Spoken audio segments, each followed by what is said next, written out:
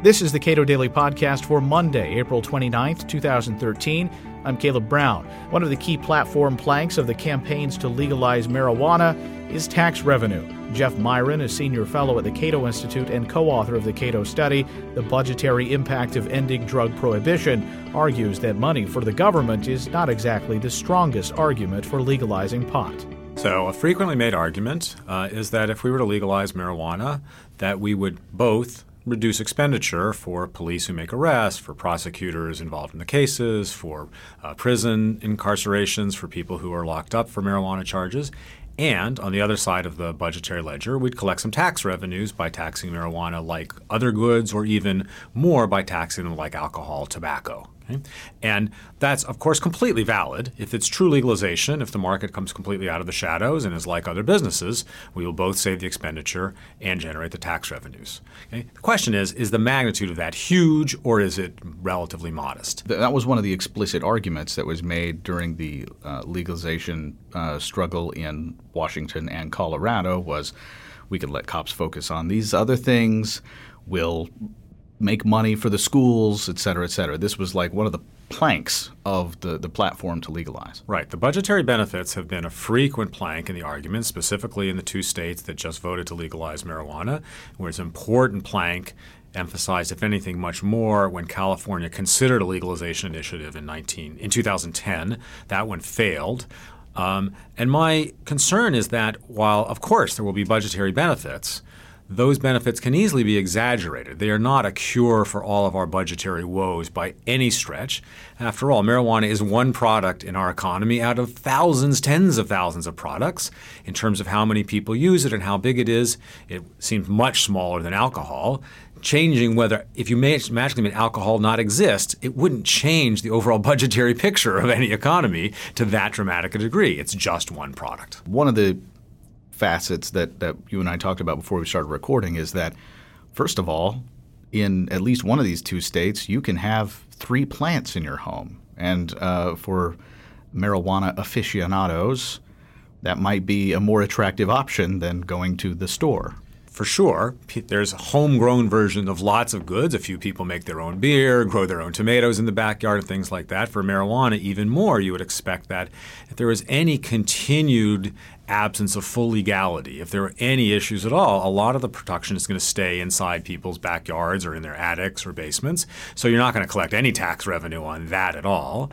And the federal government seems very unlikely to say, these legalizations in these two states are completely fine. We're not going to interfere at all. Of course, there's always going to be some risk. So a lot of the activity is going to stay in the shadows, and that means the tax revenue side of this budgetary benefit is probably quite modest and maybe very close to zero. Okay, but there's the other side of the ledger, which is that cops no longer have to put marijuana users or dealers in jail. Well, perhaps to some extent they will still be dealing with dealers, but that should clear away a great deal of police resources for reappropriation. Absolutely. The elimination of the laws against marijuana in those states releases criminal justice resources from police, prosecutors, prisons for other uses.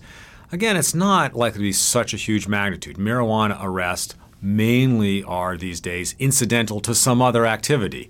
You were shoplifting, you robbed a liquor store, you got caught with DUI, and you had a joint in your pocket. So most of the other side of that is still going to continue. We're not going to get huge savings in reduction of arrest, and very few people go to jail for marijuana possession. It's only for high-level dealers, and there just aren't a huge number of those. Whether we see even small reductions in benefits has to do with the fact that it depends on whether we actually lay off police and close prisons and so on in order to see those budgetary benefits. I think a lot of jurisdictions are going to be hesitant about that. So what we might see instead is those police resources will be better allocated if we don't have the marijuana laws. And that's certainly a plus. But it again means saying we're solving the world's budgetary ills by legalizing is a strong exaggeration. It's not the right way to sell marijuana legalization. There are a bunch of other arguments that are much more important. the federal government still has many arrows in its quiver with respect to how to enforce federal laws in these two states. They could attack banks that are providing financing. They could attack landlords and send letters basically saying, you're violating federal law by letting this business operate. So your suggestion that perhaps a lot of these businesses will remain partially in the shadows is a good one. So how should we make this argument then? I mean, if revenue or changing budgets for governments isn't the best argument, where do we go? Well, I think the argument has to start with the idea that people should be allowed to do what they want unless they're harming others. That's the standard libertarian perspective. Of course, it applies to producing, consuming marijuana, and that's the single biggest effect of legalizing it is all the people who are currently use it, other people who would like to use it if it were legal, will be free to do so without worrying about being arrested or hassled or any of those things. There are other concrete benefits. There is some violence that's created by driving the market underground. There's reduction in product quality because the market is a black market. There is infringements on civil liberties that occur because trying to enforce victimless crimes always means you have to use more intrusive tactics and racial profiling and things like that. So the budgetary benefits should be on the list of benefits, but it's probably number 8 or 10. It's not number 1 through 5. And I think unless pro-legalization people stand up and just say clearly, we think people should be allowed to do what they want with respect to smoking marijuana and most other things as well, we're not going to really significantly and permanently convince the rest of society and achieve a lasting change in policy. Eric Holder and President Obama have said almost nothing, really. They've done very little signaling, it seems, about what the federal policy will be going forward. But to the extent that they say very little, other states could jump on board and say, hey, look, let's go ahead and do this. Oregon tried it in this most recent election cycle. What impact would that have? Well, if the federal government were to be basically hands-off, I don't think they will announce that they are just going to be 100% hands-off, but they might in practice be relatively close. Then I think a number of other states will probably follow suit. There's several that are considering initiatives for 2014, such as Oregon, California, some others. And the more that happens then, the more pressure there may be on the federal government to finally change policy, but that really takes an act of Congress to fully and completely change the policy at the federal level. But of course still means that the revenues that Washington and Colorado are going to get are going to be affected by other states getting into the act and taking some of the business away from those two states.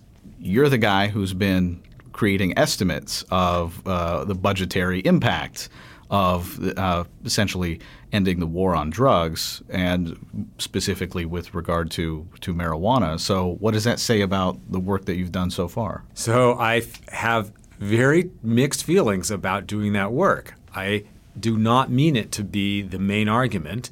The reason I've done it is that I've observed several times that when I don't do it, when I don't provide what seems to me like a plausible estimate of what the budgetary benefit would be, other people do it, and they provide estimates that, in my judgment, are extremely exaggerated. They're way, way, way too large. And I fear that that will ultimately discredit the overall argument because there'll be the promise of hundreds of billions of dollars in revenue. And when hardly any revenue comes in, then it looks like the pro-legalization side has manufactured something, has promised something that they knew was wrong.